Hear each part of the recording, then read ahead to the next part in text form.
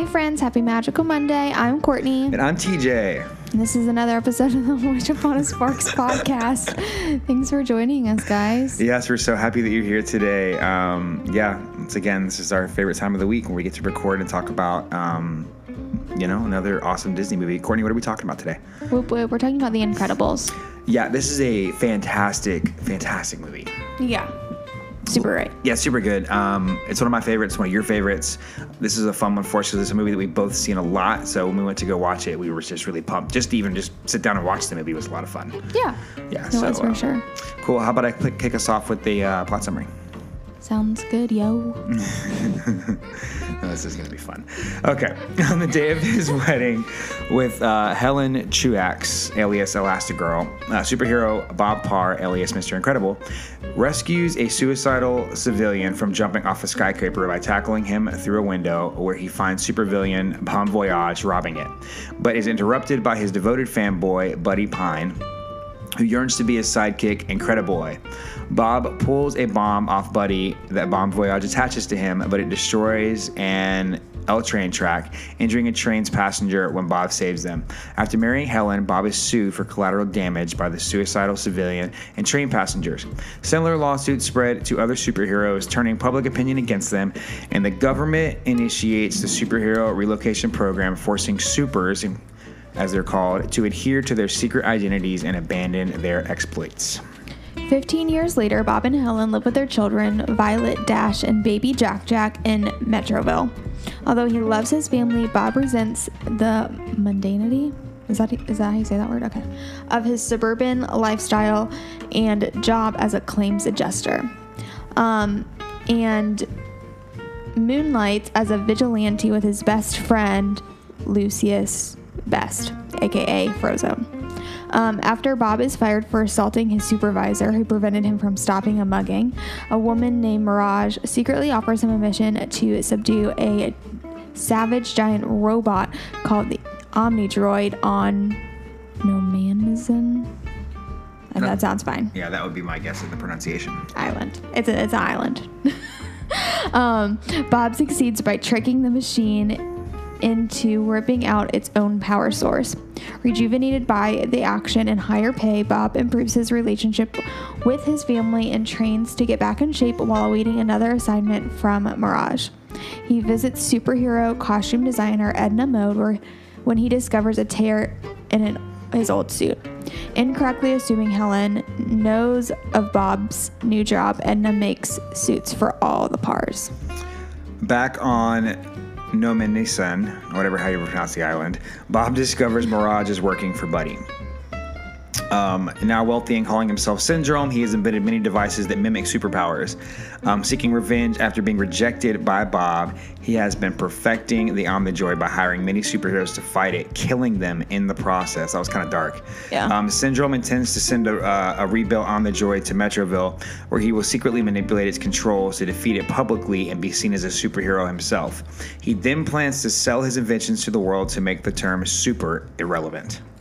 Helen visits Edna and learns what Bob has been up to. To find Bob, Helen activates a beacon, homing device Edna built into the suits, inadvertently causing Bob to be captured while infiltrating Syndrome's base. Helen borrows a private plane to fly to the island. Violet and Dash stow away, leaving Jack with a babysitter. Despite knowing the children are on the plane, Syndrome shoots it down with missiles, but Helen and the kids survive and make it to the island.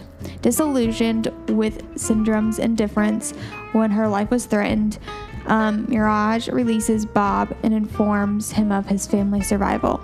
Syndrome's guards pursue Dash and Violet, who fight them off with their powers and reunite with their parents. Syndrome imprisons the family while he follows the Omnidroid to Metroville. The Parrs escape to Metroville with Mirage's help. True to its self-learning programming, the Omnidroid shoots Syndrome's remote control off his wrist and knocks him unconscious. So basically, as he was fighting it, the droid quickly figured out how to beat Syndrome and just started causing havoc. Yeah. The Parrs and Lucius fight the Omnidroid. Helen and the kids retrieve the remote control, allowing Bob to destroy the robot's power source. Returning home, the Parrs find Syndrome retaliating by abducting their kid, Jack, to raise as a sidekick, which is actually super Super, super mean. As Syndrome flies away, Jack's own superpowers manifest, which he hasn't shown any superpowers the whole movie. Yeah. And they just come out of nowhere. Yeah. And it's like super crazy powerful. And he escapes Syndrome's grasp. Helen rescues the following baby, and Bob knocks Syndrome into his plane's engine, causing it to explode. 3 months later, the Pars witness the arrival of supervillain the Underminer. They don their superhero masks and suits, ready to face a new threat together. And that'd be it. That'd be it. Wasn't there an end credit scene where it shows the babysitter calling them while they're like gone and being like, hey, Jack's doing some pretty weird stuff, guys, and then like it actually shows because you can hear the voicemail. Yeah, when Helen that's what it is. To it. No, but that's on their way to the house. That's on their way to the house, but I think there's a scene at the end of the movie where they I don't know. Yeah. I was not paying attention. I'm pretty sure. What are your initial thoughts? I think this is a cute. I mean, it's a really good movie. I mean, I like how the family kind of comes together, and it's like cool to watch how something that they were forced to suppress for so long, like Bob and Helen, they had to suppress the fact that they were supers for so long. Yeah. I mean, Bob kind of found a way around it, but yeah, but he still couldn't like walk in its like fullest. No. It was, and you can tell he always talks about the old days and how he misses the glory days and blah blah. And it's like sad because like you can tell that that's like his identity's really wrapped up in Mr. Incredible. Yeah. And so it just is really sad, but it's like that they had to suppress that for a long time, but it's like cool because I mean it comes still a second nature to them even 15 years later. Yeah. And now it's something they can experience with their kids because they don't have to hide it or be someone they're not anymore. They're able to walk in like their full identity. Yeah, I love that. I love that you touched on that right out the gate. I think it's really cool that we had to you kind of see that full like even as a young couple like going bantering back and forth, and then they get married and then everything happens, but you can tell that they love each other and they're very, very happy with their roles. Like Elastigirl loves being Elastigirl, he loves being Mr. Incredible, but she adjusts to the civilian life a little bit better than he does. Yeah, like she's totally okay being Mrs. Mom, letting him go to work. Like she loves their family. He definitely loves the family. Like he loves his family. Yeah, but it just is harder for him. He hates his job. He hates it. He wants to be able to do what he's always done and love to do, and you can tell it comes from a place of like really wanting to help people. Yeah, like he gets so mad when his boss is talking to him and won't let him like go save the guy that's getting mugged outside the window, and that's how he gets fired, because he throws his boss through the wall, like 12 walls because he's super strong. Yeah. But yeah, I think that was a cool journey if you watch them all the way through the movie. And then, like, the kids, like, they do a good job of, they don't really talk about it. Like, the kids make comments and stuff like, oh, wow, like, look what mom can do. Like, look what, whatever. Yeah. But, like, you can just kind of tell the kids are in awe as their parents snap back into this superhero mode. Mm-hmm. And their parents are just kicking butt. Like, their mom's telling them what to do. He's telling them what to do. They're, like, they're breaking into buildings and they're going back and fighting this machine. And it goes from this huge thing of where the parents like, don't ever use your powers because people will see them. And then they're like, okay, well, I know we told you this whole time, but, like, nah, if we're going to survive, you have to use your powers. I'm like, but we're not supposed to. And they're like, you gotta do it. You gotta do it. And so it was a really cool transformation going through the movie. Let's go ahead and go out the gate to our first question. I can go first, you can go first, doesn't matter. But who's your favorite character? Edna. Yeah, that is so on brand for you to pick Edna as your favorite character. You caught me off guard. I wasn't expecting that. Yeah, she's really funny with her like skinny cigarette stick, and she's like, yes, darling. Yes. Okay, you want to know a fun fact that I literally just learned as I'm looking at IMDb? I would love it. Okay, this is per IMDb. And I'm sure it's real life. Oh, yeah, definitely. The guy that voices Edna is Brad Bird, who it says the director and writer is also Brad Bird. Oh, that's super cool. I love when directors do that. Like Quentin Tarantino does that in a lot of his movies. He'll make like cameo appearances, or he'll like do voice appearances in his movies, even though he's the director. I love that. I didn't know that. That's really cool. So the guy that was the producer and the director, the writer and the director also voiced Edna. Yeah. That's super cool. What was his name again? Brad Bird. I love that. My favorite character, Mr. Incredible. I love him. Not surprised. I love him. Okay, I love that you say that. Why are you not surprised that Mr. Incredible is my favorite character? I don't know. He just gives off very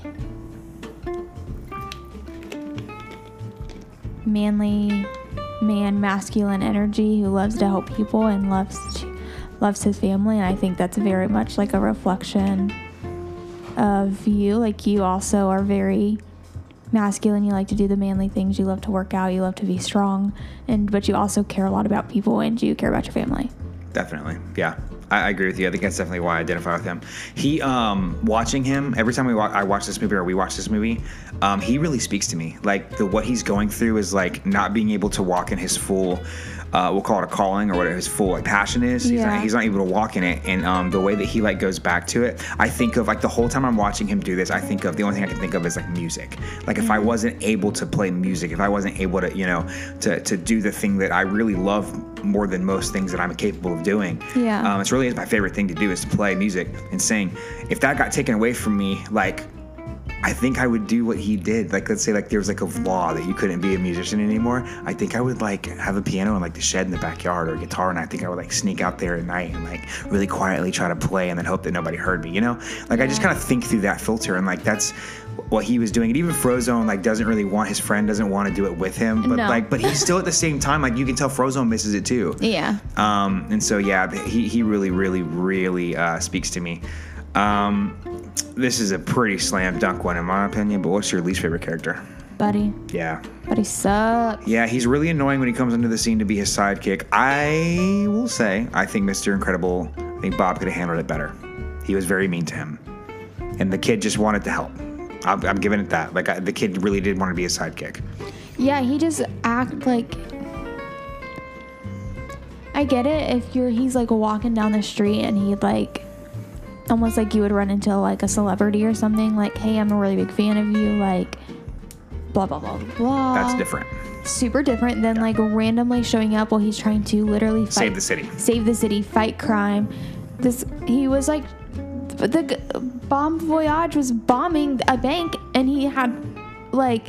You know what I mean? And then he put Mr. Incredible in a really bad situation because he ended up getting a bomb attached to him. So Mr. Incredible had to try to save the building and save him, which is what led to the train getting blown up, was because of Buddy. Because Mr. Incredible had it under control. He had him captured.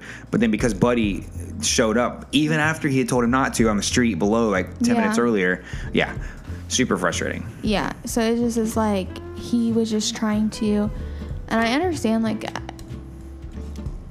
being a kid and, like, or even as an adult, like, having a dream, having something that you really want to do, something that you're passionate about, but you just have to go about it in the right... There's always, like, a right way to do things, and he just never did things the right way. No, he didn't. And then it kind of keeps showing through, though. Like, he let that really get to him, and we can go a lot deeper on his character when we get to themes. But what I really don't like about his character is that, like, even when you get that scene where Mr. Incredible grabs Mirage and is about to crush her because he thinks his family's dead.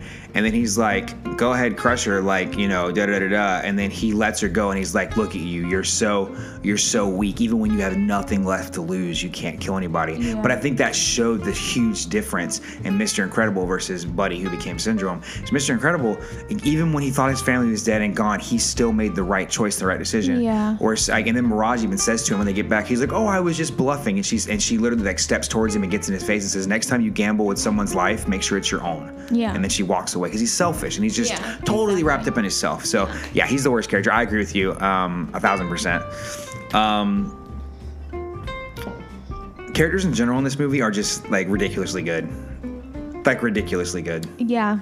I love Frozone too. Yeah, Frozone's fantastic. I love the role that he plays as his best friend. Yeah.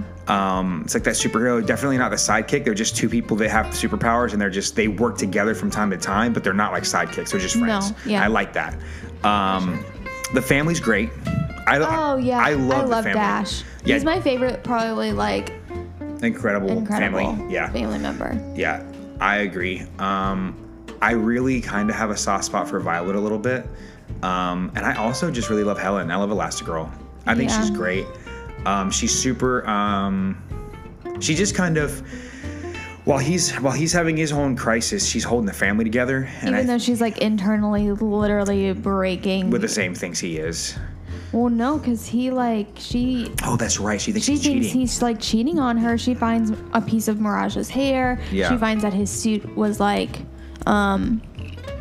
ripped and it obviously repaired, so Edna had to do, like, she knew, like... Yeah, she started figuring things out. So she started putting pieces together. She wasn't 100% sure what was going on, so she, like, just went to a bad place mentally, which is very relatable.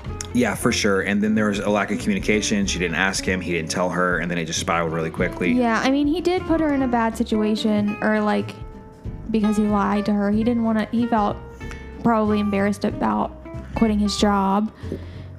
He didn't want to have to tell her that they had to move again. And remember the guy's like, all right, I'll relocate you one more time for old time's sake. And then Bob says, like, I can't tell Helen we have to move again. She's like, we've moved 8 times in the last 3 years or whatever it was. It's not the actual number, but it's something like that.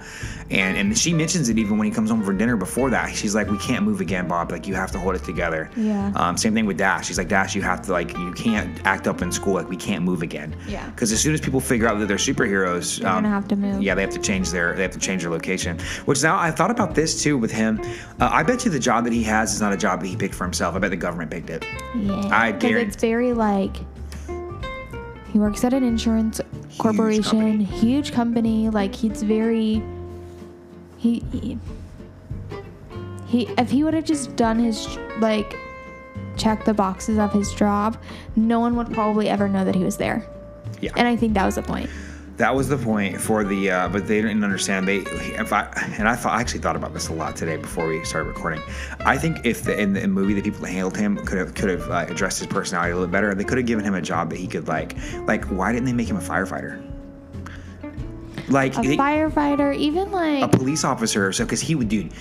A firefighter, I think, is good because police officer, it kind of puts you in like that. You have to put on a superhero cape anyways. But if you're a firefighter, right, you're saving people from burning buildings. And he's super strong. And so he could just run in and save people. People are like, how'd you do that? He was like, oh, I just, no one would think any twice of it, Yeah. Because you're running into a burning building, saving people, that's your job. I think, in my mind, I thought to myself, the perfect job for him would have been to get him a job as a firefighter. I thought that would be a great way for him to still use his abilities. And, yeah.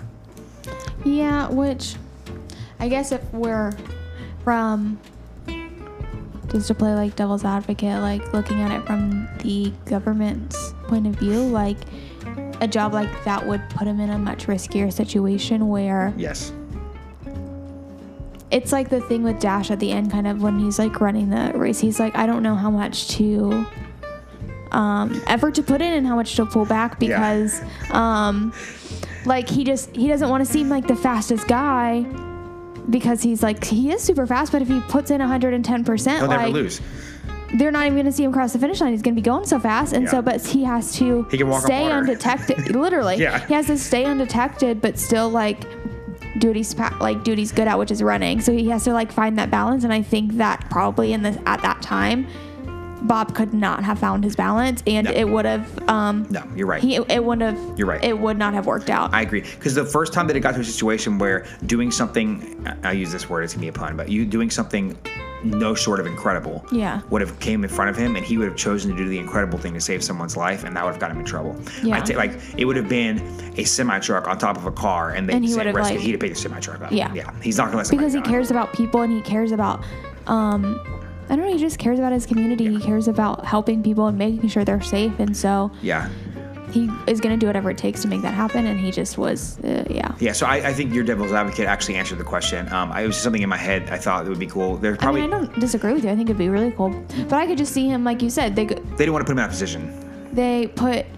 He pulls up to a car accident. Maybe they're even cleaning the fire truck or the firehouse on a random day. And I could just see him picking up the firehouse. Or not the firehouse, the fire truck. Not thinking about it, just doing it. Picking up the fire truck, helping them, like, clean it, doing it, whatever. Yeah. Like, that, when he got mad, he picked up the car, and that little kid on the bike was like, ooh. I love that kid. I forgot about him. I love that little kid on the bike. 10 out of 10. When he comes home the one day, he's like, what are you looking at? What do you want? I don't know. Something amazing, I guess. Yeah. He's super. And then whenever at some point in the movie they do something, and he's like, that was totally wicked. Yeah. He gets so happy. He's super cool. Let's stay on characters for just another minute before we move forward, because there's just a lot of good ones to talk about. Dash was Jack was a great surprise. Him not having superpowers the whole movie, and then all of a sudden having them was a cool twist. Yeah, it just makes me wonder, like, as a superhero, like, when do your powers first manifest and come out? Because I wonder if they were just concerned that maybe Violet and Dash showed their like signs of having some kind of super ability at an age earlier than Jack did, and so that's why they were kind of like, oh, he hasn't shown any signs yet, he's probably normal. Right, because I'm sure Mr. Incredible probably as a baby, he could probably pick up like grown people and throw them around. You know what I mean? Like his powers probably... Jack seemed to be more like shape-shifting and mental. Like he can turn into other things. He can turn into a truck if he wants to. Like Jack's like insanely powerful. He can turn into a ball of fire if he wants to. But maybe it took him a long time to like figure out how to think that, you know, like think it into existence. I mean, he's just a baby, so like also because of... I wonder if something causes a reaction inside of you and then your powers just like manifest and come up to the surface. Stress. And because his mom and his family always created a safe environment for him, he never had to be reactionary in the kind of way that he had to when Buddy was carrying him in the sky. You know what I mean? Well, even when the babysitter, like he'd been left with someone he didn't know, and then he started manifesting his powers. Maybe he was just stressed. Yeah. I like that. I know you mentioned her's your favorite. Edna was fantastic. Edna is a freaking like 12 out of 10. Gorgeous character. Yeah, 12 out of 10. Like, in my humble opinion, Cruella de Vil, iconic. Like, she's one of the, like, you can... Oh, yeah, Edna's very iconic. I can hear her voice. Every time I think of this movie, I can hear her voice. I can see her walking around with her little cigarette. The little, like, the little show that she puts on to show what the children's powers do was cool because that shows that she had been researching them and she somehow knew what all the kids' powers were. You can tell that they're like old friends. Oh, 1,000%. She made their super suits for years. Like whenever they needed repairs, she would make them. She was part of that underground society. It even says that she had gone from doing that to like she became a fashion designer because... And it wasn't fulfilling for her. She hated it. So when he came to her for the suit, she was just like really everybody else. excited. Yeah, she was back doing the things she was passionate about. Yeah. So I think they are definitely like... And they're all like... Even though they relocate and blah, blah, blah. Like, I think they're... From what I'm gathering, they're still relocating in the same city. Probably, or close by, the same state, like within the maybe even like little suburbs of the big city. Yes. But like so they also like live near each other, from what I understand. Yes. But yeah, it's almost like they relocated all of them to the same city. I just clocked that. Well, I wonder. No, here's the thing though. Because I feel like probably it. I don't know. Maybe. Because it appears to be a very big city. Almost gives me like New York City or like Chicago or like a big, like LA, like or a big. Even like a St. Louis or something like that. There's like high rises. I know you probably don't think that. I don't think so. I don't know if it's quite in New York, but I get what you're saying. But almost probably more like a Chicago then. It's like very hustle and bustle, but not like huge. So like, I wonder if there's, I don't know, different. Every city has their own supers. There's supers around the world because I'm sure if there's someone in one city that's a super, there's someone in another city that's a super.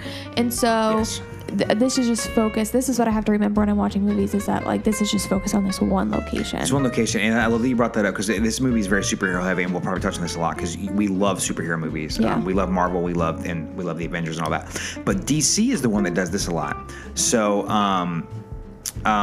Superman City was Metropolis. Batman City was Gotham City. Like they didn't really have their own city. They kind of had their own city where they would fight crime. Spider-Man City, New York. Yeah. Always. Even Steve Rogers, he ends up going around, but like Captain America is from Brooklyn. From Brooklyn. Yeah. So yeah, I think you're dead on. I think that these superheroes had like cities that they protected, and it was a big city. Like I had a huge train going around the whole city and high rises everywhere. I think you're absolutely right. I wanted to ask you this because I almost asked you during the movie, but I want to say it for the podcast. What was your thoughts of Mirage? Because she's a character that people can kind of have mixed feelings for, I feel like, because there was this aspect of like she was the cause of concern for Helen because of an affair. Obviously, Mr. Incredible, that never even crossed his mind. You can tell, and they made that abundantly clear. Yeah. He's very faithful, and I don't even think that she was even flirty with him. I think she was very professional. But what were your thoughts of her? Because she was kind of one of those characters. It's hard to tell if she is good or bad. Yeah.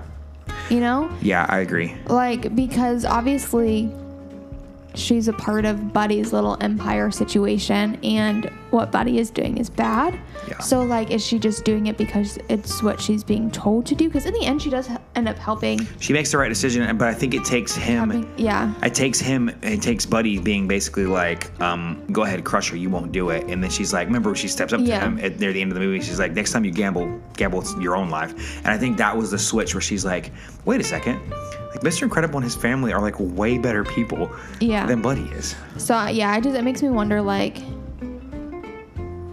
is she just entrapped in a situation where she just has to, like, do her job? She's probably making a lot of money too. Making a lot of money doing her thing, but she's never seen. I don't know. Like, I wonder, is she aware of the fact that Buddy has been killing supers? Like, is she aware of that? And if she's aware of that, and then also recruiting different superheroes to die, like, that's she's obviously terrible. A recruiter. Yeah, she's a recruiter because she's even in the very beginning, they're actually going after Frozone. Yep. And they switch to Mr. Incredible after she watches them, like. Yeah. Yeah. When the building's on fire and they save all the people and end up in the jewelry store, a whole thing. But so I just wonder, like, does she know that she's recruiting them to die? And if she does, why is she still doing it? Is it because she believes in Buddy and, like, is okay with these people dying? Maybe he's convinced her that, like, supers are evil, that they have, like, they're narcissistic and whatever, blah blah blah blah blah. And then she meets one. Yeah, and then she meets one. She's like, wait a minute, these are good people. You know, I don't know, but yeah, she's a dynamic character. Like, I actually don't hate her. I don't. Yeah, I she's have not my lots favorite. of questions. I just wonder if she's like, I don't know. Yeah. If she's just been manipulated into thinking that what's happening is okay. Yeah. And she actually, like, cared. I don't know. It's hard to. I don't know. Yeah. That's my thoughts. Last character I want to talk about, then we'll move on. Bob's handler, or the family's handler. He has a very hard job. Yeah. Like, very hard job. And he definitely cares about them. You can tell that they have, like, and like at the beginning of the movie, he's super disappointed. He's like, we can't keep going through this, Bob. We can't keep. Yeah, I think sure. It sounds like he's voiced by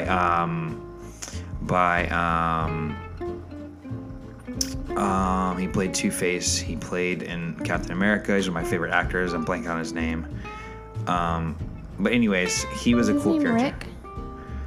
The guy I'm thinking of now. Oh, the handler. Character. Who's the actor that plays him? I don't know. Oh, anyways, he was a great character in my opinion. And then I also, I really liked. Oh my god, I just had him on the tip of my tongue. I'm blanking right now because I can't think of the actor. Okay, his name is Rick. Mm-hmm. Who's the actor? Okay. Tommy Lee Jones? No. His name is Bud Lucky. Bud Lucky, okay. And he is actually in a lot of. He's in Winnie the Pooh as Eeyore. Ooh. I don't know why I made that noise. That was very strange. So he is also in Toy Story 3 as Chuckles. Oh, that's awesome. He was in Sesame Street for a very long time. But yeah. I love it. All right, we can talk about characters forever in this movie. It's a great character-filled movie. But I liked him a lot too. I like at the end. That's the last thing I'll say. We'll move to the next question, where he's like you guys did good. He's like, y'all are back up again. The public loves you guys. Like you just saved the entire city. Oh yeah. Like he's like great job, proud of you guys, basically. When they're going to get Jack. Yeah. Favorite scene.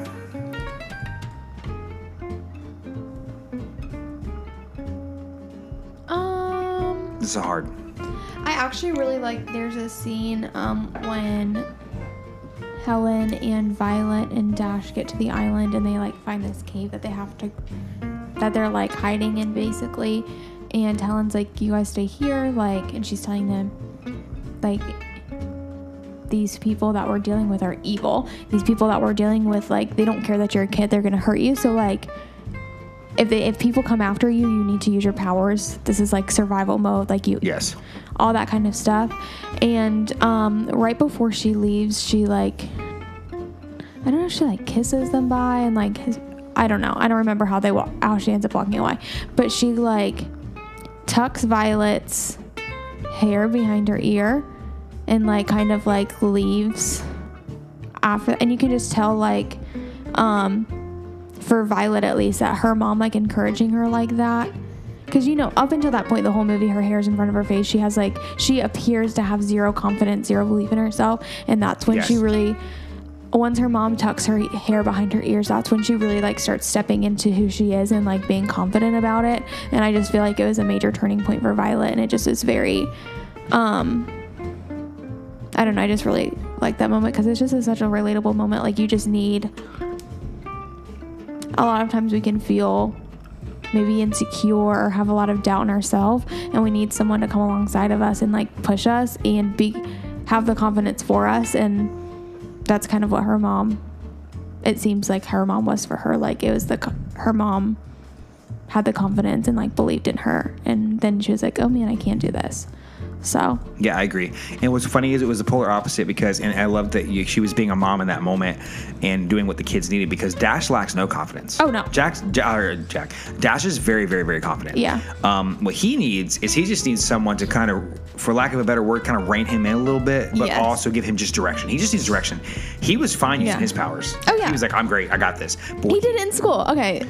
Another one of my favorite movies or favorite moments. Yeah. When he puts a thumbtack on the teacher's thing and they record it, and the teacher, you can't see him on video. No.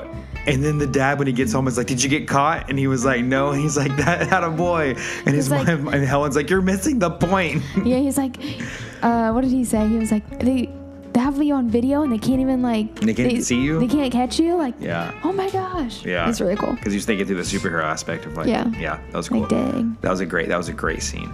I think my favorite scene,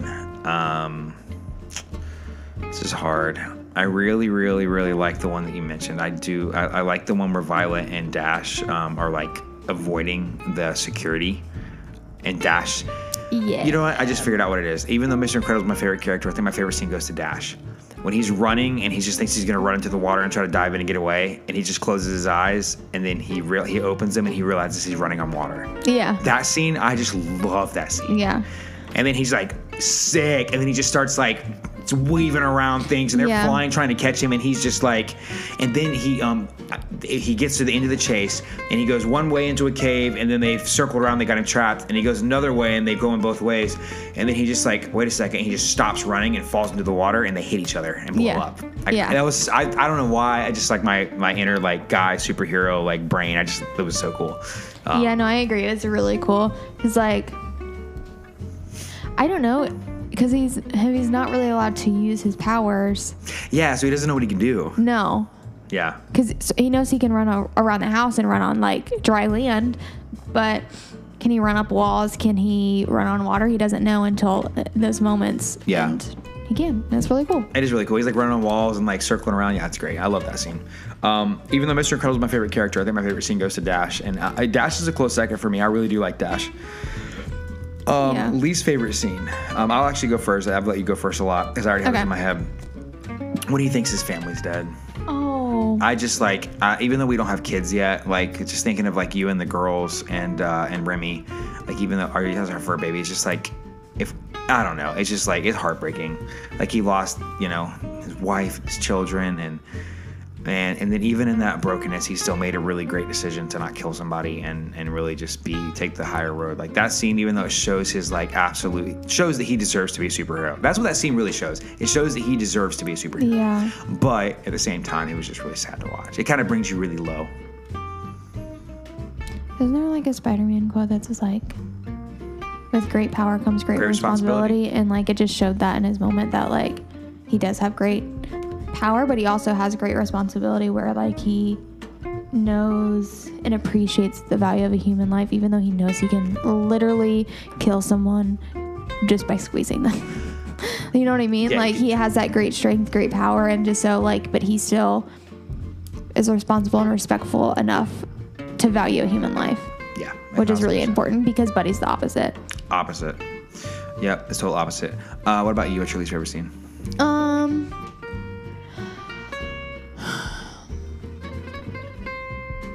I would agree with you. I think like when Bob thinks his family is dead, especially like when Helen's like in the plane and she's like, there's children on board, like abort, like, yeah. And you just like see like all the life come out of Bob's face, and he just is like, no, like this cannot be happening. It just is like really, even though they're fine, but he doesn't know that. He doesn't know that. And Syndrome doesn't know that. Syndrome thinks he's killed him. Yeah, and it just is really gut-wrenching. He did it on purpose. Yeah, he did.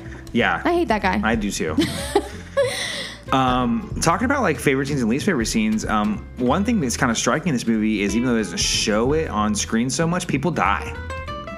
People be dying a lot, especially when they wear capes. Yeah, especially oh man, that's like her crowning moment. No capes. No capes. No. Yeah. Now let's just talk about scenes in general. And we apologize in advance. We're going to talk a lot on these first two characters and scenes because this movie it deserves for them to be discussed. Some of my favorite scenes, I'll go first. Maybe can you go first a lot? I really, really love the opening scene where you find out who he is and you find out who she is, and they monologue on the roof, and then you kind of find out that they're both on their way to their wedding, and they're still fighting crime on their way there. The whole opening scene, like them catching the bad guy kind of together. Yeah. And then he goes and rescues a cat from a tree, and then he goes and looks at his watch. Bon voyage is like about to blow a building up, and he's like, I got time. Yeah. And then Frozone being there and being his best man was great. Yeah. And their wedding, and then she looks in his eyes and she's like, hey, if we're gonna make this work, like we're gonna have to make some changes. Yeah. And then little did she know, like literally the next day, like all these lawsuits were gonna come out and stuff.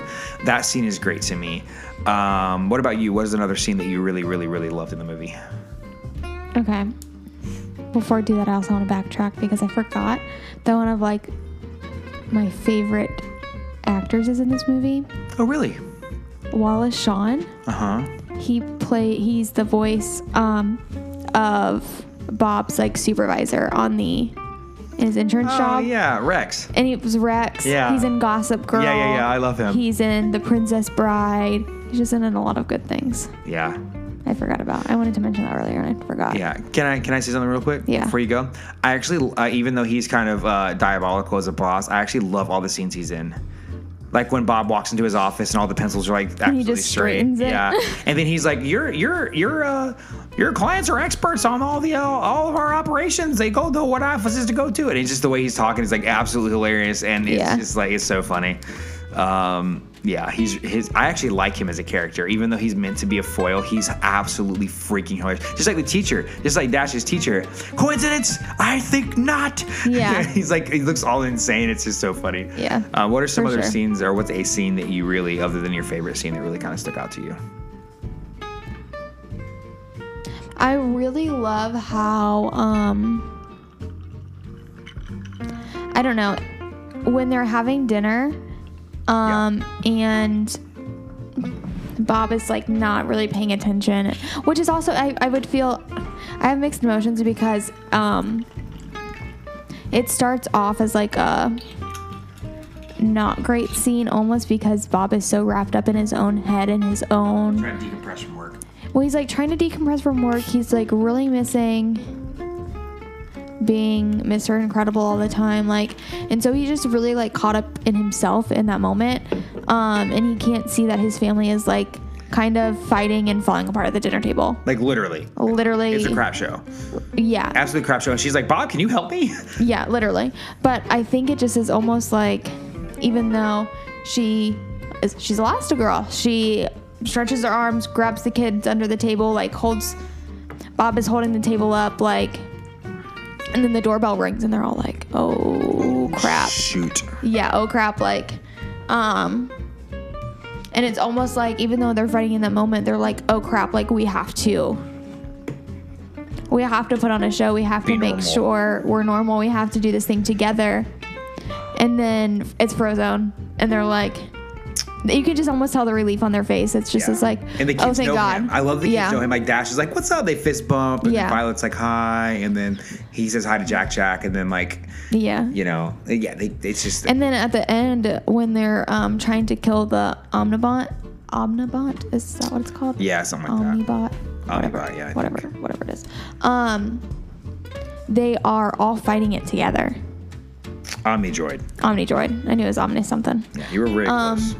But they're all fighting it together, and it just is like, even though it's hard and they're like not succeeding at first, like I think that relationship that they have it shows throughout the movie, like between their family and Frozone, and it just is like, I love that. That's a great take. I don't think maybe they probably, because they really needed every single one of them to be able to defeat it. Yeah. And I don't think if they would have had the relationship with each other, it would have worked. You know what? And we're going to hang out with them tomorrow. I really think about, like, in this situations, like, our friends like that.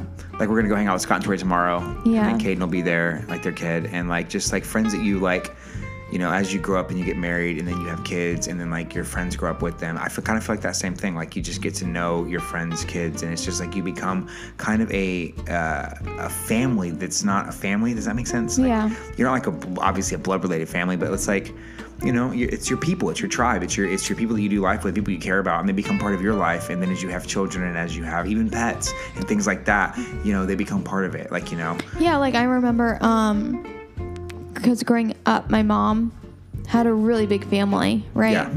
And so, she's like a Jersey girl, so like, you know, Jersey families are really like tight knit. Your mama's a Jersey girl. And so, but not only that is that they had lots of friends that, I remember from when I was younger, even though we're not like, I don't know what their relationship looks like now, but obviously we live states and hundreds of miles away. Right. But like, so even though like I'm not close to them or talk to them, like I still remember my mom and dad's friends from growing up. Like we would call a lot of them aunt and uncle, even though they weren't actually related to us. Yeah. So it just like reminds me of like that relationship, and you can have a lot of, I don't know, friends in your life. It's like nice because friends are like the family that you can choose, and so. Yeah, that's the great part about friendship is you can pick your friends. Yeah, you can pick your friends, and you can't pick your family, and you're stuck with them. And that's what a lot of people don't understand is like when you choose to love friends and you have good friends, like you can pick those people. That's great.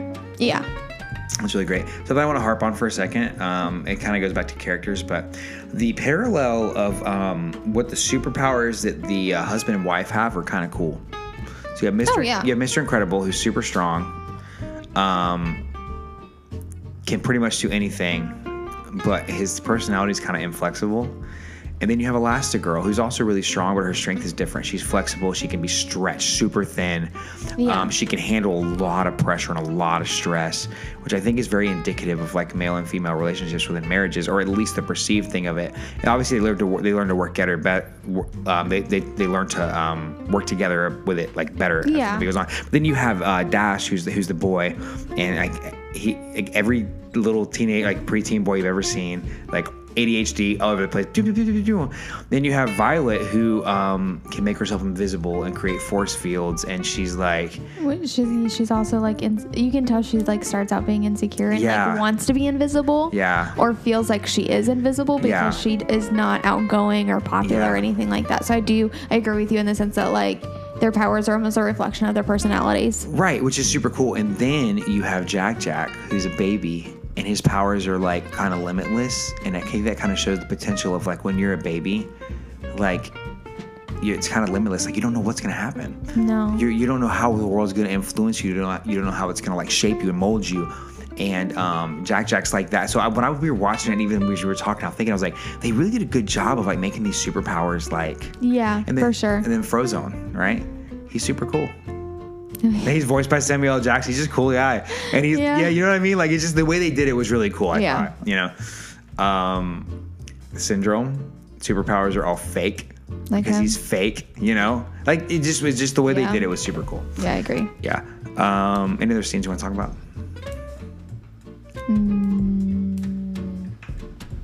There's a lot. There's just so many good ones. We could go on and on and on.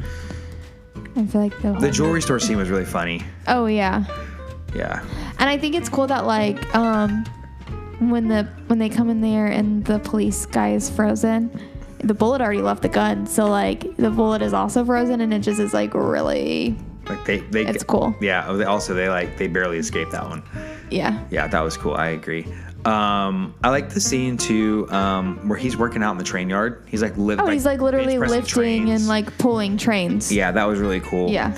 I also really like how happy he gets when he has this new job and he like starts losing weight, and then their like life gets better because he's happy. Yeah. You know, which is kind of sad, but also at the same time, like, I mean, you and I both kind of understand this. Like, when you do something that you love and gives you passion, like, honestly, like, I know you think differently, but if we could get paid to do this every single day, like, oh my goodness, like, it brings me life. If I could get paid to be a musician every single day, like, that would be like the epitome.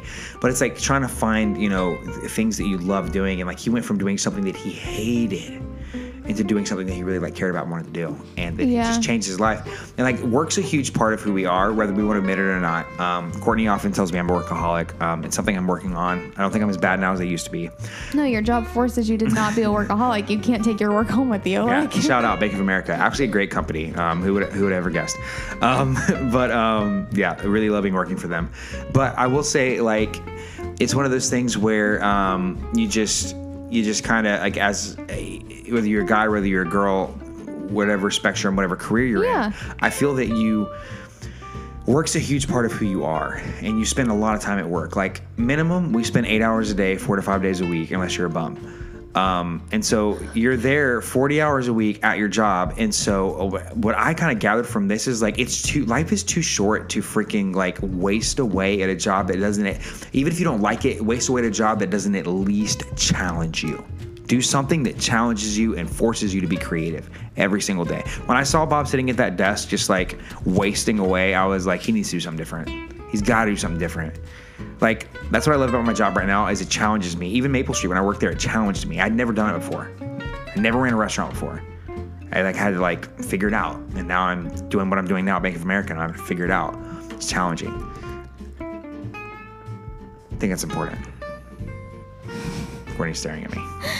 Well, okay, first of all, if you don't work 8 hours a day, you're not a bum.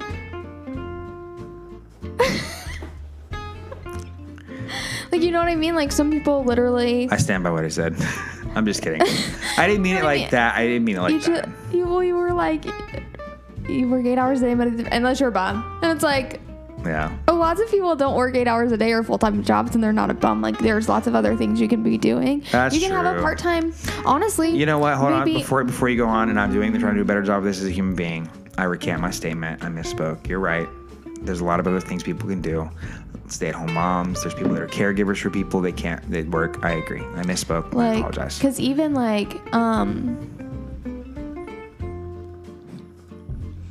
don't know, like, for example, Shannon has a part-time job. Yeah. But she also, even though it's not something, her part-time job is not something that's creative, she also, like, does creative things. Yeah. Like, she's really passionate about social media and, like, I don't know, creating, like, being... I don't know, doing all of her stuff that she does. So yeah, like, 1,000%. No, and I think I may have misspoke. I don't mean like you have to go work for a company 8 hours a day, but I think that you should definitely be working 8 hours a day to do something. Like, just the work. I agree that you should work. I don't know. It's hard because like some people are literally just in their job to get a paycheck because they're trying to survive. And you know what's funny on this conversation? I'm glad we're having it because this podcast is real, and every podcast we ever do will be real. You and I do have different viewpoints on work.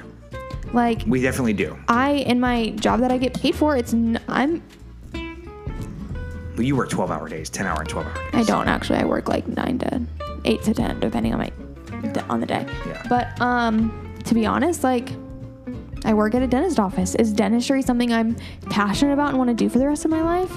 No, but it creates an opportunity for me financially to, because I only, most weeks I work 4 days a week. So it creates, I like the people I work with. I get to work with my friends. Yeah. And it creates a financial opportunity to go and do the things I want to do the other 3 days of the week. 1,000%, because like that's the cool thing about your job is you work 4 shifts, 8 to 10 hours, and you get a 3-day weekend every weekend. You're pretty much off Friday, Saturday, Sunday every single week. Like maybe one weekend a month I work a Friday, but it's only a couple hours, and we don't have to get into the details of my job. Yeah. But like I'm saying, like, and it's not like I'm there to just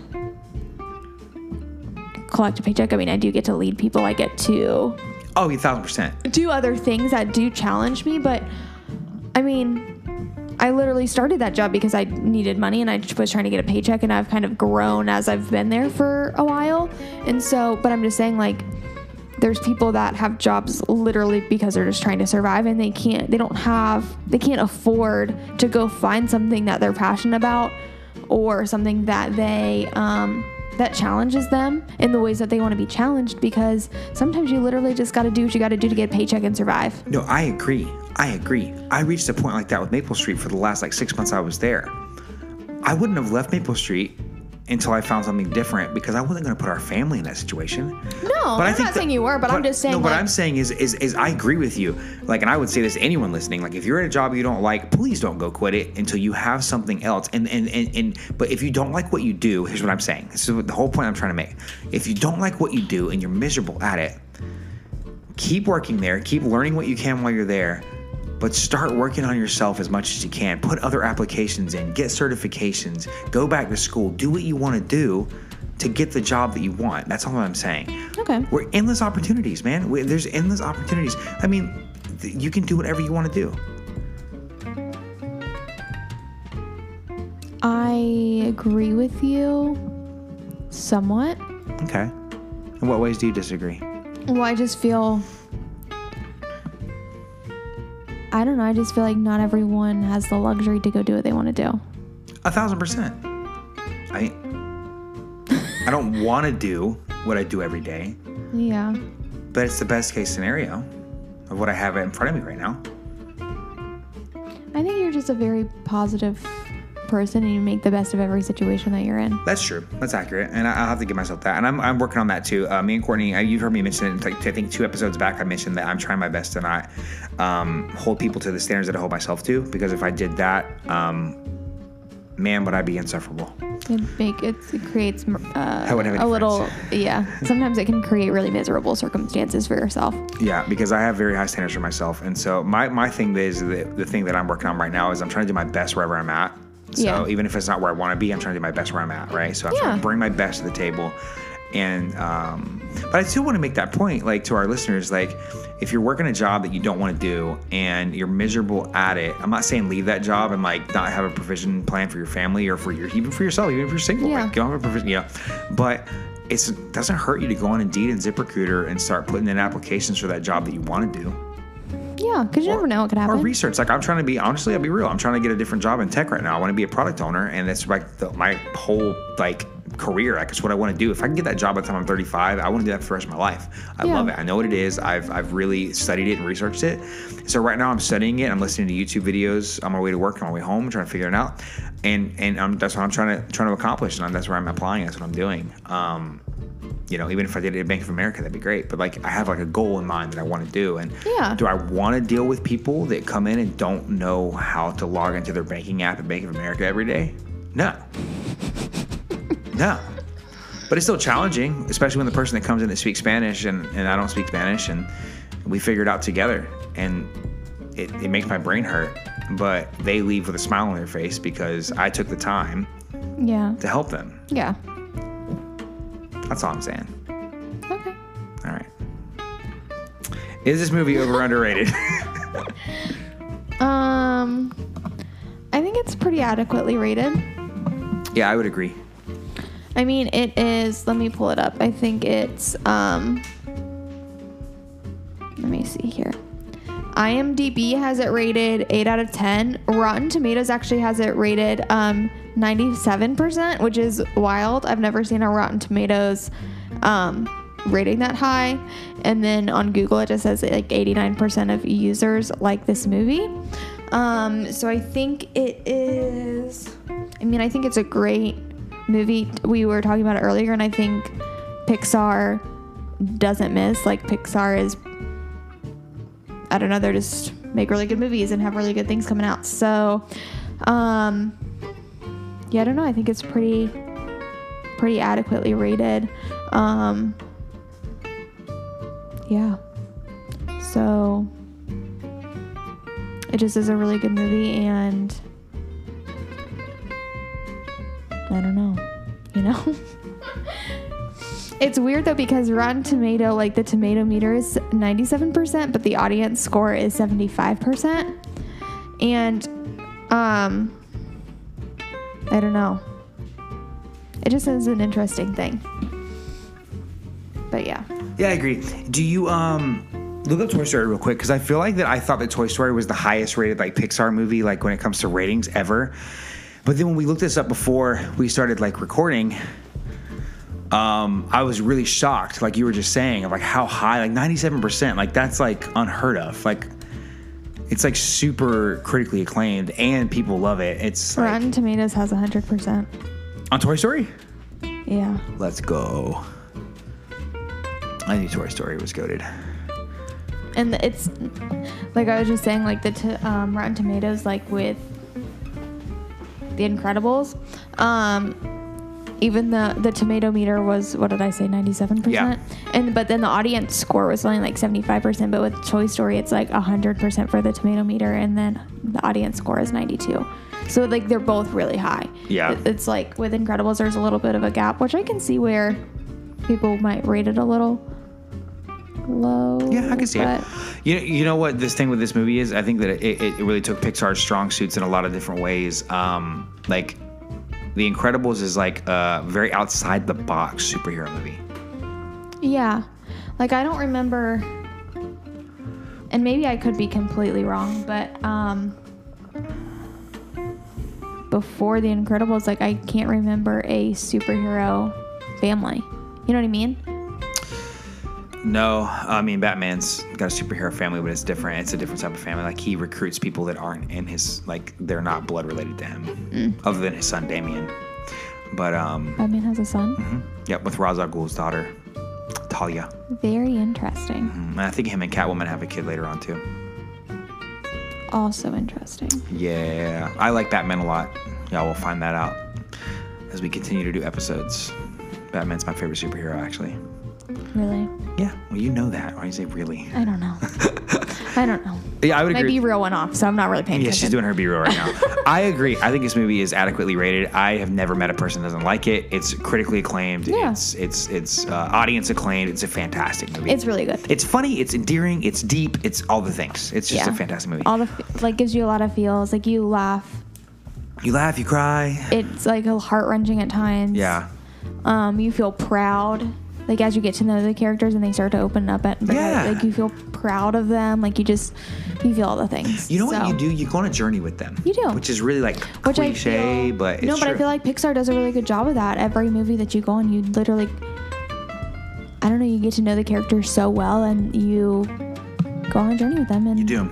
The journey is, and like every journey, it has ups and downs, but the journey is a journey you want to go on. Yeah, it's the art of storytelling, and Pixar nails it. They do. Disney does. Disney does too, but like Pixar never misses. Pixar every single time, and I just feel like a lot of these movies are even timeless, and like, you know what I mean? Kids today are watching Toy Story 1.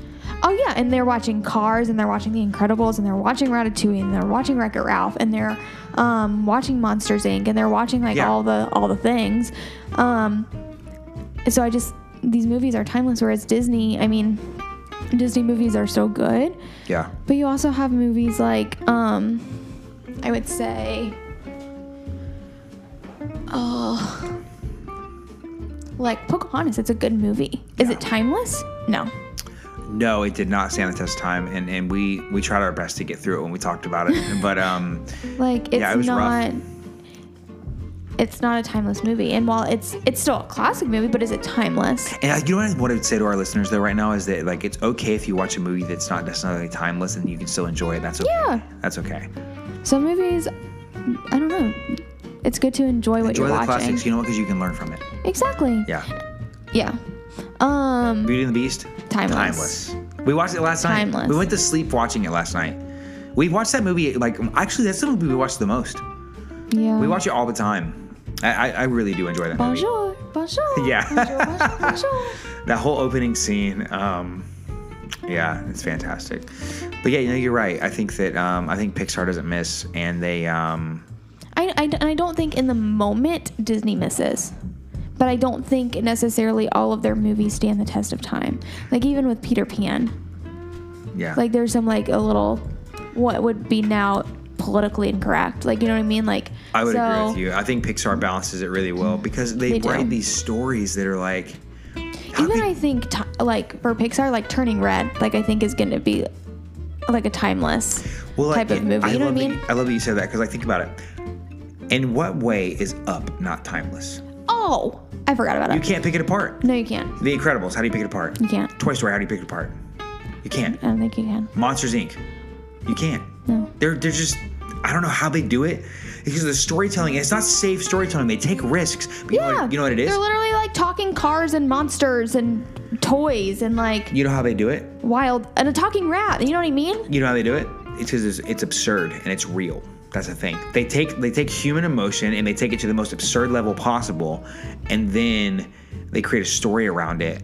But what's great is that like they give these inanimate objects or animals talk about it. That's great. Like absurd feelings, but it still stays true to like the car is still acting like a car. You know what I mean? Like it still has headlights and it brakes and it goes on road trips and they drive on the road and they fill up. They need gas to eat when they're hungry. You know what I mean? Tell me how every time I hear "You Got a Friend in Me," it makes me tear up. Literally, because I'm connected. Yeah. To an inanimate object, a Woody doll and a Buzz doll. Tell me why every time I hear "Life is a Highway" by Rascal Flatts, I think Lightning McQueen and I smile. Yeah. It's because Pixar is somehow in an amazing and beaueful way attached us to these inanimate objects. Yeah. Anytime I eat ratatouille, I don't think I've ever eaten ratatouille. You haven't? But no, like every time you eat at a nice restaurant and you can hear French music in the background, what do you think of? Ratatouille. I do it every time. I can't help it. They get to us in that way, and that's why Pixar is just beautiful with storytelling. Every time you see a clownfish, you think it's Nemo. You know what I mean? Finding Nemo is a movie that's underrated to me. Like, I should probably give it more respect than I do. That movie's incredible. Every time I want to watch Finding Nemo, TJ tells me no. Because I always want to watch Toy Story. I like Toy Story. But yeah, Pixar's goated, man.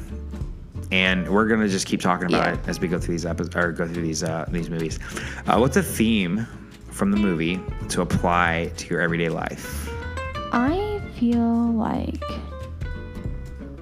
we've talked about a lot. We have. You go first. Okay. So the main thing that I can apply to this movie is there's a lot more to this family than meets the eye. And they have had to hide who they are for so long that they didn't realize that there were ways that they could be who they are. Because they basically went from like, oh, we're superheroes to we have to hide who we are because we're gonna have to relocate over and over again. And then that final scene at the end of the movie where like Violet's like got her hair tucked behind her ears and she's talking to the boy, and then Dash is racing and they're telling him, oh, only win by a little bit. Only win. You don't have to. And they're letting him do his thing, and they're figuring out how to be exceptional in a world where exceptionality isn't necessarily acceptable. And my thing that I would take from this is I want to let everybody know, like, if you think that you have a weird process or maybe people make fun of you for the way you think or the way that you do things, I just want to let you know that it's okay to be exceptional and you should embrace it. You should embrace your exceptionality, right? Like you should almost like every single one of us are so unique, and I think that that's something they kind of showed in the movie with like the people's different superpowers. We're all so unique and we're so exceptional. I think that we should just not be afraid to let that shine through. But I think what the movie really showed, I'm sorry I'm rambling a tad here, but I think that it also showed that you definitely need to be able to control it. Like you need to be able to have a respect for what you're capable of, and you need to be able to control what your power. Like Mr. Incredible is so freaking strong. Like he has to be able to control it. He can't just walk around and be that way all the time. I think it comes with being self-aware and knowing the room you're in. 1,000%. Like you have to know when you, like when you walk into a room and you can try to, which I mean, you're not always going to know, but you have to try your best to figure out, is this a safe space? Can I be myself? Or do I need to hold back, and do I need to maybe sit back and maybe not be the leader in the room, but maybe be more of a follower and like sit back and see what's going on before I engage in what's happening in the room. Yeah, like what room am I in and I'm called to be a follower and a supporter? Yeah. And being okay, being like, and I'm learning this right now. I'm 31 years old and I'm still learning this, and I'm trying my best to get better at it. But there's certain rooms that I walk into where like my best role in that room is to be a follower. Yeah. My best role is to support the person leading. Say, hey, what do you need me to do? What do you need from me? How can I help? And then there's other rooms that I walk into where I need to lead the room and I need to be the person that takes control and takes charge. And I think that realizing and understanding which rooms you're in, I think that's great. And I think that this movie's kind of a crash course in that for Mr. Incredible and for Helen. And I would even throw Frozone in there. It's like, as superheroes, at the beginning of the movie, wow, I just clocked this. Every emergency that arose, they went to. Yeah. Cat in a tree, guy bombing a thing, burglar, robbing things. They went to it. Maybe you don't have to do everything. Bon Voyage, he probably should have stopped. That's a super villain. But the guy that stole someone's purse, the police can handle that. The cat in the tree, the fire department can handle that. You don't have to always be Mr. Incredible. No. You can, you know what I mean? You don't have to always be the person. You don't have to be. Yeah. You don't have to always be the guy. And I think that's why I really, really, really just admire Mr. Incredible, and I kind of relate to him. Is I kind of feel like I always have to be the guy, and I'm trying to learn not to be. You know. Yeah. I just always feel like I need to be the man. What I mean, like not the man like that, but I got to be the guy. I got to be the person. I got to be the. You got to always be the one who's helping and doing and saying and leading, and you don't. It's exhausting. And I think that because Mr. Incredible Bob, I don't know what I'm gonna call him. I've been calling him Bob. I kind of like Bob. Me too. Because Bob's incredible. Yeah. Just like Courtney's incredible. Bob is just such a ordinary name. It's a no-man name, but literally incredible. Yeah. But anyway. But I think because Bob was he thought that he always had to be, like you're saying, the guy, the one who did all the things and saved all the people and led the city and protected the city. And while yes, Elastigirl, Frozone, the other supers did it with him, he was in the mentality of oh, this has to be me, I have to do this. Even when they were saving people from the burning building, he was has to carry all the people, do all the things, you know what I mean? He has to be the guy that destroys the Omnidroid and all the things. And so I feel like it almost created this mentality where if he wasn't doing those things, then he wasn't enough. And that's why he was so discontent in living a normal life, because he wasn't doing the things. He felt like he wasn't good enough to I don't know what I'm trying to say. He wasn't. I know exactly what you're trying to say. He wasn't good. He felt not good enough and discontent in the life that he was living because he wasn't living up to his own standards and expectations. That's exactly it. And I think it comes down to being self-aware enough to knowing, like you're saying, you don't always have to be the guy. Yeah. Listen, yes, he's strong. Yes, he can do a lot of things, but there's some things that he can't do. You know what I mean? As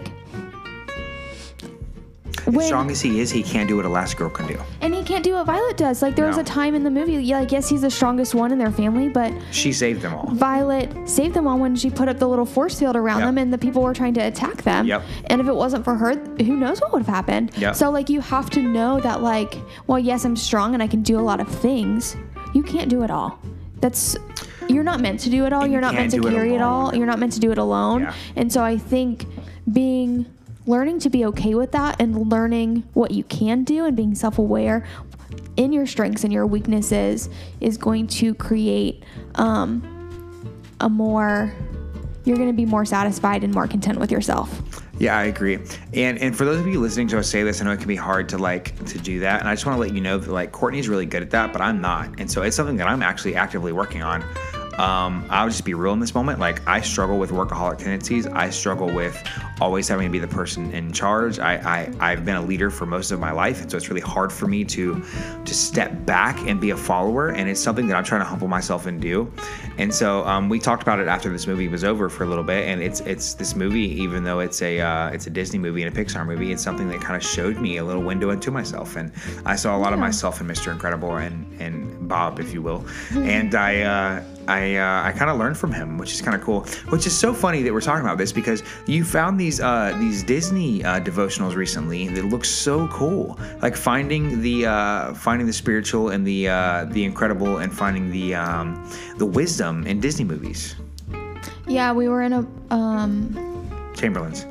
Yeah, in Chamberlain's in Jacksonville, and I was just going through it. I don't know, I was just very intrigued. I knew we were getting books to get, we're trying to like read a book a month, and so I was trying to find a book that I could read, and I kind of wanted like a hodgepodge of books. Like I didn't want to read only true crime novels this whole year. Like I kind of wanted a little bit of a variety, and so I grabbed some true crime stuff. I really love a fun fact about me, I really love like American history, and even like history regarding like different wars and things like that. I remember even in high school, like my favorite like essay or paper I ever wrote was like on espionage in the Cold War. And so like things like that, and like things with the presidents, I don't know, it just really like intrigues me. And so I did grab a couple of like, I grabbed an espionage book, but not like from like an American perspective, but like almost, I don't remember exactly what country it was, but a European country espionage situation during one of the wars. And I grabbed like some president's book, but then I also was in like the religion section and grabbed like a book on like the Dead Sea Scrolls. And then I grabbed this book called Gospel and Disney, and I started reading it this past week while I went to Dallas for my friend's bachelorette party, and on the plane I started reading it. And it's a book that this pastor wrote about, basically he takes early animated classics from Disney and kind of incorporates biblical principles and themes and like enmeshes them together, and it's really cool. And then I posted it on Instagram, and then one of our I guess friends responded back and was like, oh, like this is really cool, like actually found some like actual like Disney devotionals on Amazon, like you should check them out. And so they have like different ones, like they have 100 daily devotionals for Disney World attractions or Disney, and they have a Disneyland attraction one, and then they actually have a Disney movie one, which is really cool. That's really cool. I get a lot, and I think that it kind of speaks to the fact that these movies are written with the intention of, and I know that Disney gets a lot of flack for things, and honestly, I mean, I get it sometimes, but at the same time, I really love Disney and Pixar because of the simple fact that the message behind what they're trying to put out is positive, and it's good. Yeah, and I was even talking to our friend Danielle, and she was telling me that like even though because she didn't grow up a Christian, she grew up an atheist, and she was saying like even through watching, she grew up on Disney, so growing up watching Disney movies, they taught her a lot of good moral like character and good moral things and themes and stuff like that she like implemented in her life. So then when she started following God, and like I don't know, she could relate it very well, because even though she didn't grow up in like a Christian world, like she I don't know, she could still relate it as an older, I guess, adult. Yeah, that's great. Not like an older adult, but like I'm saying like as an adult. As a grown person. As a grown person, thank you. She could relate them because of the good moral theming throughout movies. So that's cool. Oh, that's great. I love that. Any other themes you want to? I don't know. I feel like I've already talked a lot about them. About like you have, yeah. As far as like, I don't know, Helen giving Violet almost like that starting confidence she needed to start walking and becoming herself. I think we all need a good. Yeah. Whether it's a parent or whether it's your spouse or your friend or your mentor, your boss. Mentor, boss. It's rare, but sibling. When your boss can do it for you, when your boss can look at you and be like, hey, you can do this, and I believe in you. It doesn't happen often in this world we live in, but sure don't, but man, it's important. I think it's important. I think also like having a good community, and like they have with Frozone, and like you know what I mean? Like, I think that's really important, and it like kind of shows, like I was saying earlier, I mean, and we kind of harped on it a little bit earlier, but like, if you have a good community around you, like the things that you can do when you come together, are, like the possibilities are kind of endless. But when you,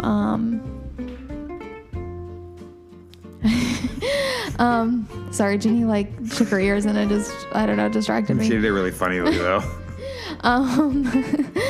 But I don't know, like if you don't,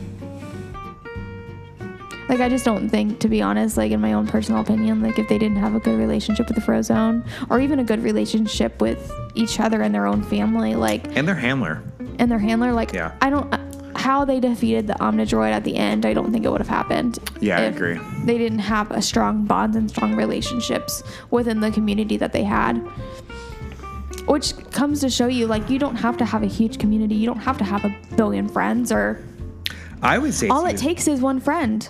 There's just one, but I would say it's I would throw Edna in there as a friend. Oh, I forgot about Edna. But how could you forget about Edna? But she just is not the one physically fighting with you there. You know what I mean? Yeah, which is fine too. You don't have to. You can. Sorry, I'm interrupting you.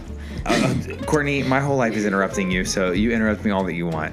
But I actually love that we've reached a place where you're interrupting me instead of me interrupting you. Annoying. So I just be talking. TJ talks a lot. I don't really talk that much, but I am the talkative one. But what I would say is that oh man, I lost my train of thought. It's okay. I'm gonna talk. Go. I feel like what Edna shows us is that, like, you can, I guess in their sense, like, be a part of the crime fighting without actually be a crime fighter. Yes. And yeah, like, I think it again comes back to being self-aware, knowing your strengths. Like, obviously she's this short little gal who, I don't know, is really like technologically and like fashionably sound. And so no capes. She knows that she can't go out there and fight like Mr. Incredible or like Elastigirl or like Frozone, but she knows what her strengths are and she supports them in the way that she can, and it really benefits all of them. It benefits all of them. It benefits her. Yeah, for sure. And I think that's great because it's like the people that build and design cars don't drive every car that they build, but they still build them, right? Yeah. And what would we drive if people didn't build cars, right? Exactly. The person that builds a fighter jet that wins the war, they don't fly the plane. No. They don't shoot the missile. But if they didn't build the plane, what happened? And it's very important. Exactly. Yeah. So, yeah. You don't have to do the thing to actually like be successful. Yeah, for sure. You know what I mean?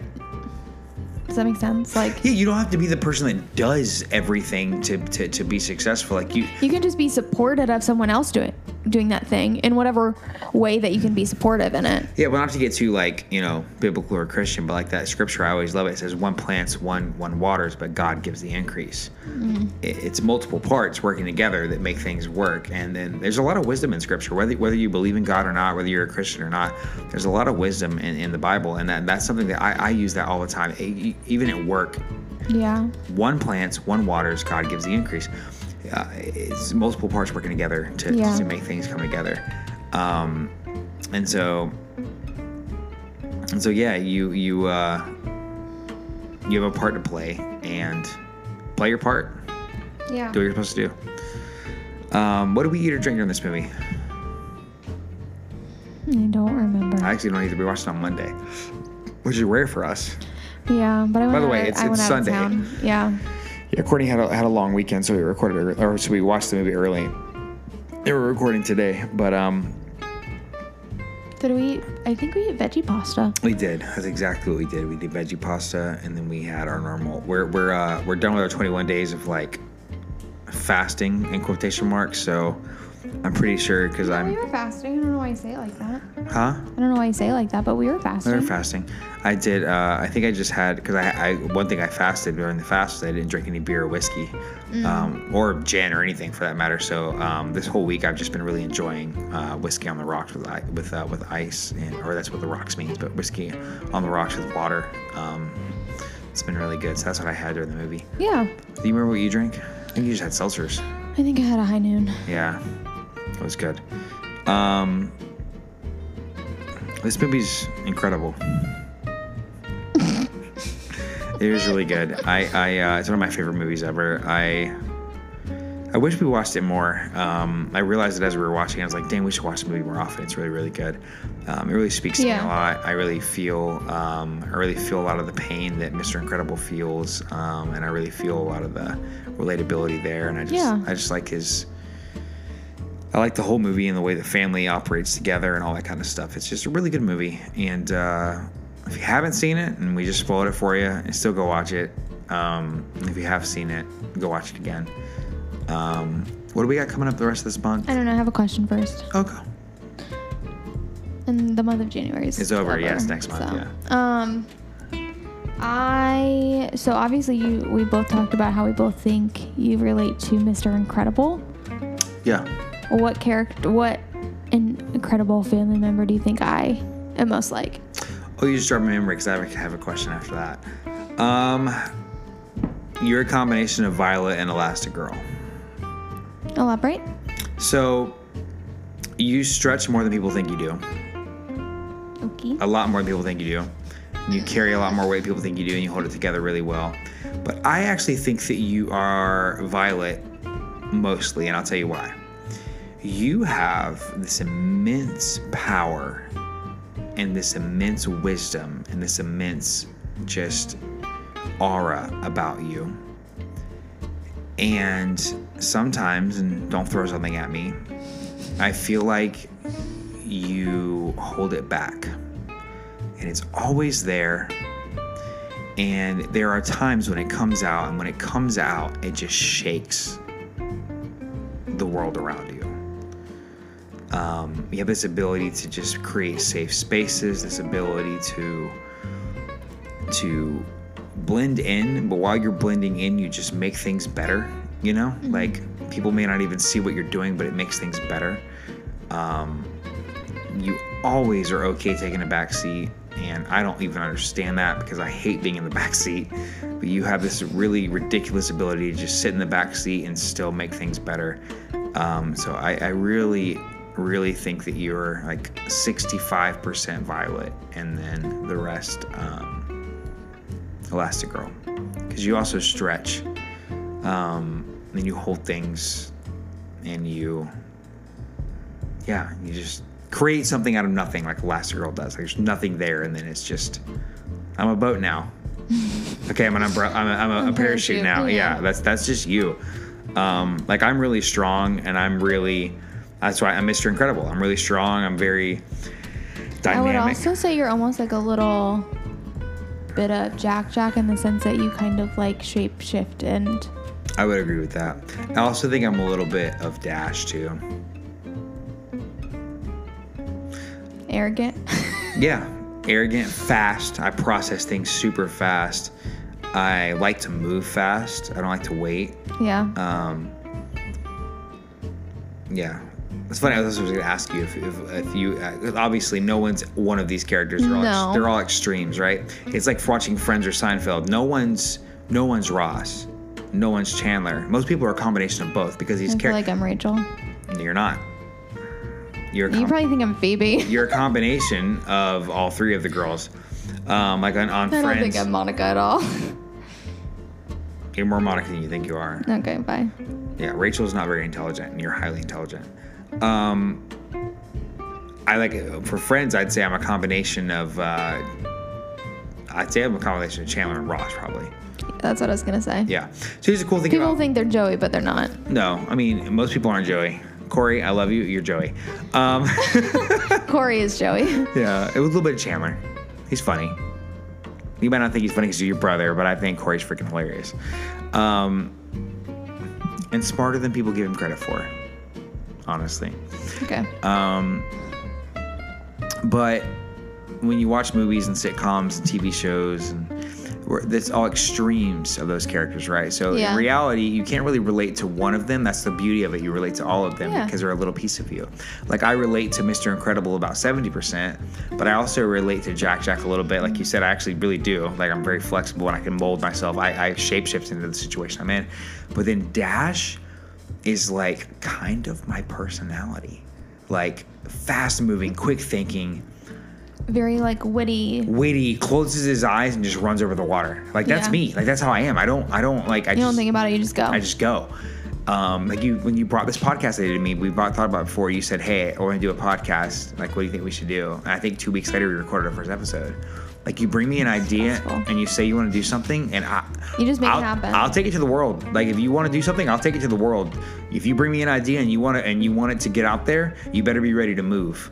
Because if you bring me something, I'm gonna move, and I'm gonna make it happen fast. But yeah, I would say you're definitely a combination of Elastigirl and Violet, with maybe a little bit of Edna. Love Edna. All right, this is no the no capes. This is the best question, and this is the moment we should have spent the most time on, but we're not, because we're at the end of the episode.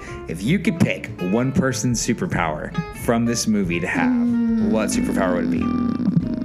I was not prepared for this question. I know. I thought about it and didn't mention it to you because I'm awesome and devious.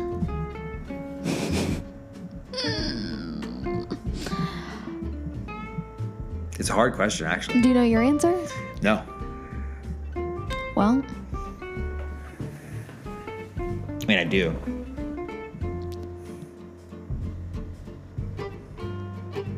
it is hard to say.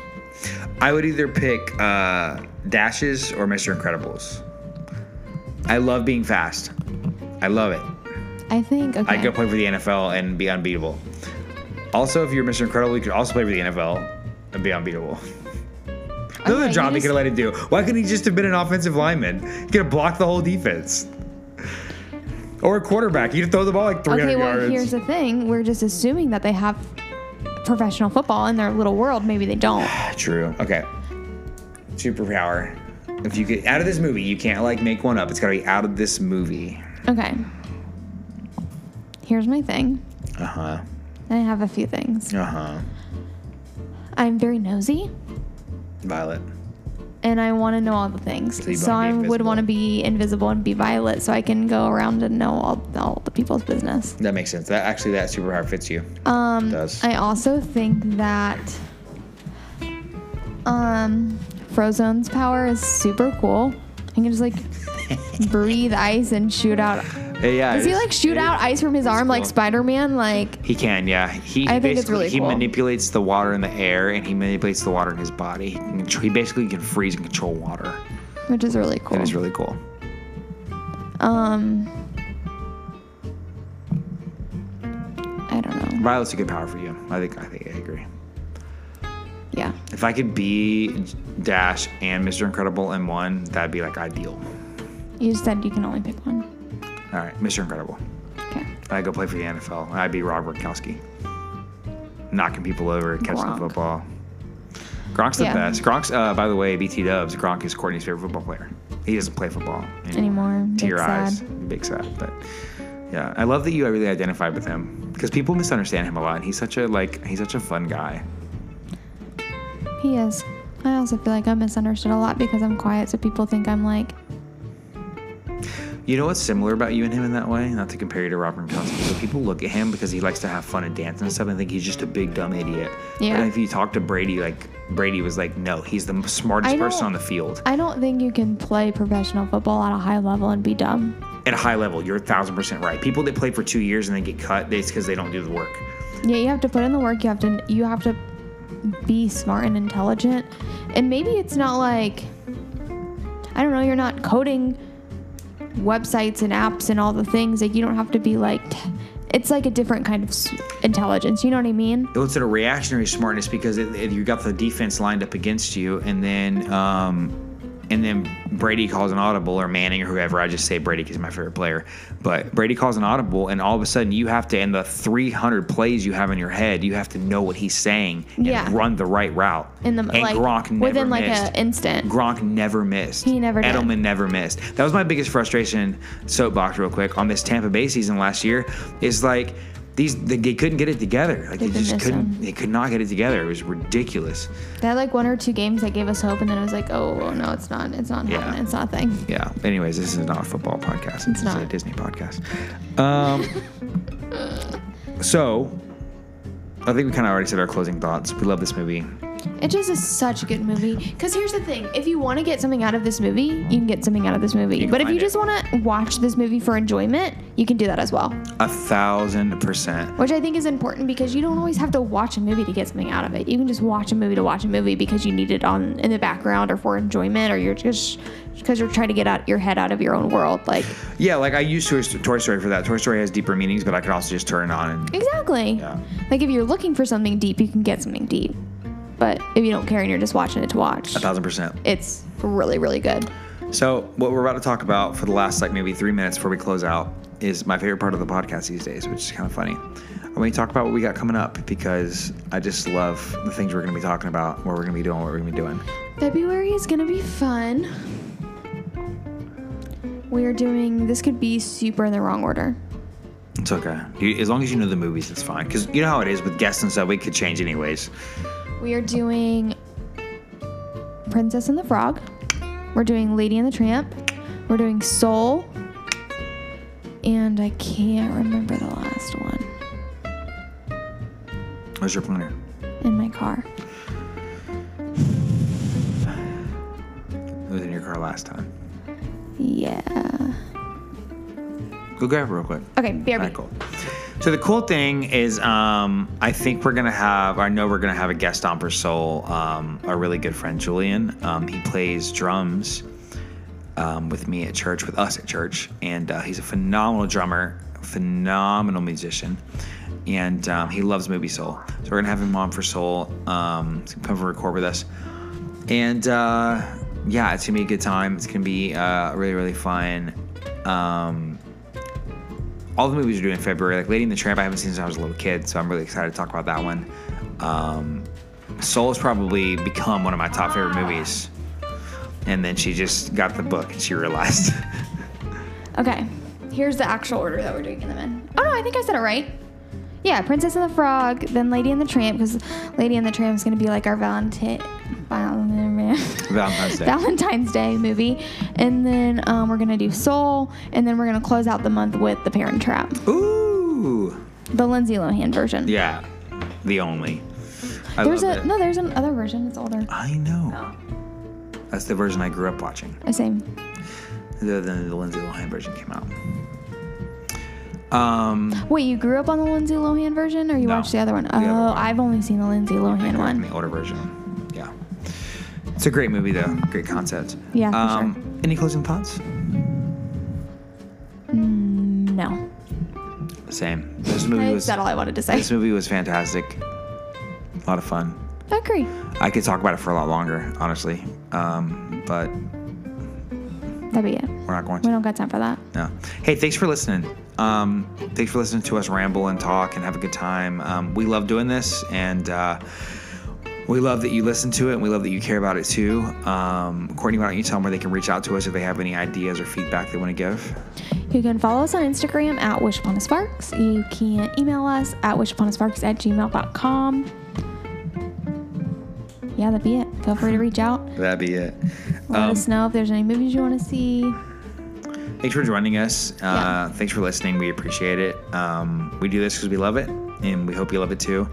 And until next time, when we come back with Princess and the Frog. I hope you have You've never seen it. I haven't. It's going to be fun. I haven't seen Princess and the Frog. Yeah, I'm excited to watch it. Until we see you next week for Princess and the Frog, happy Magical Monday. And happy magical every day of the week. I hope you have a magical every single day that you wake up this next week. And we can't wait to see you next week. Yes. Bye, guys. Bye, friends.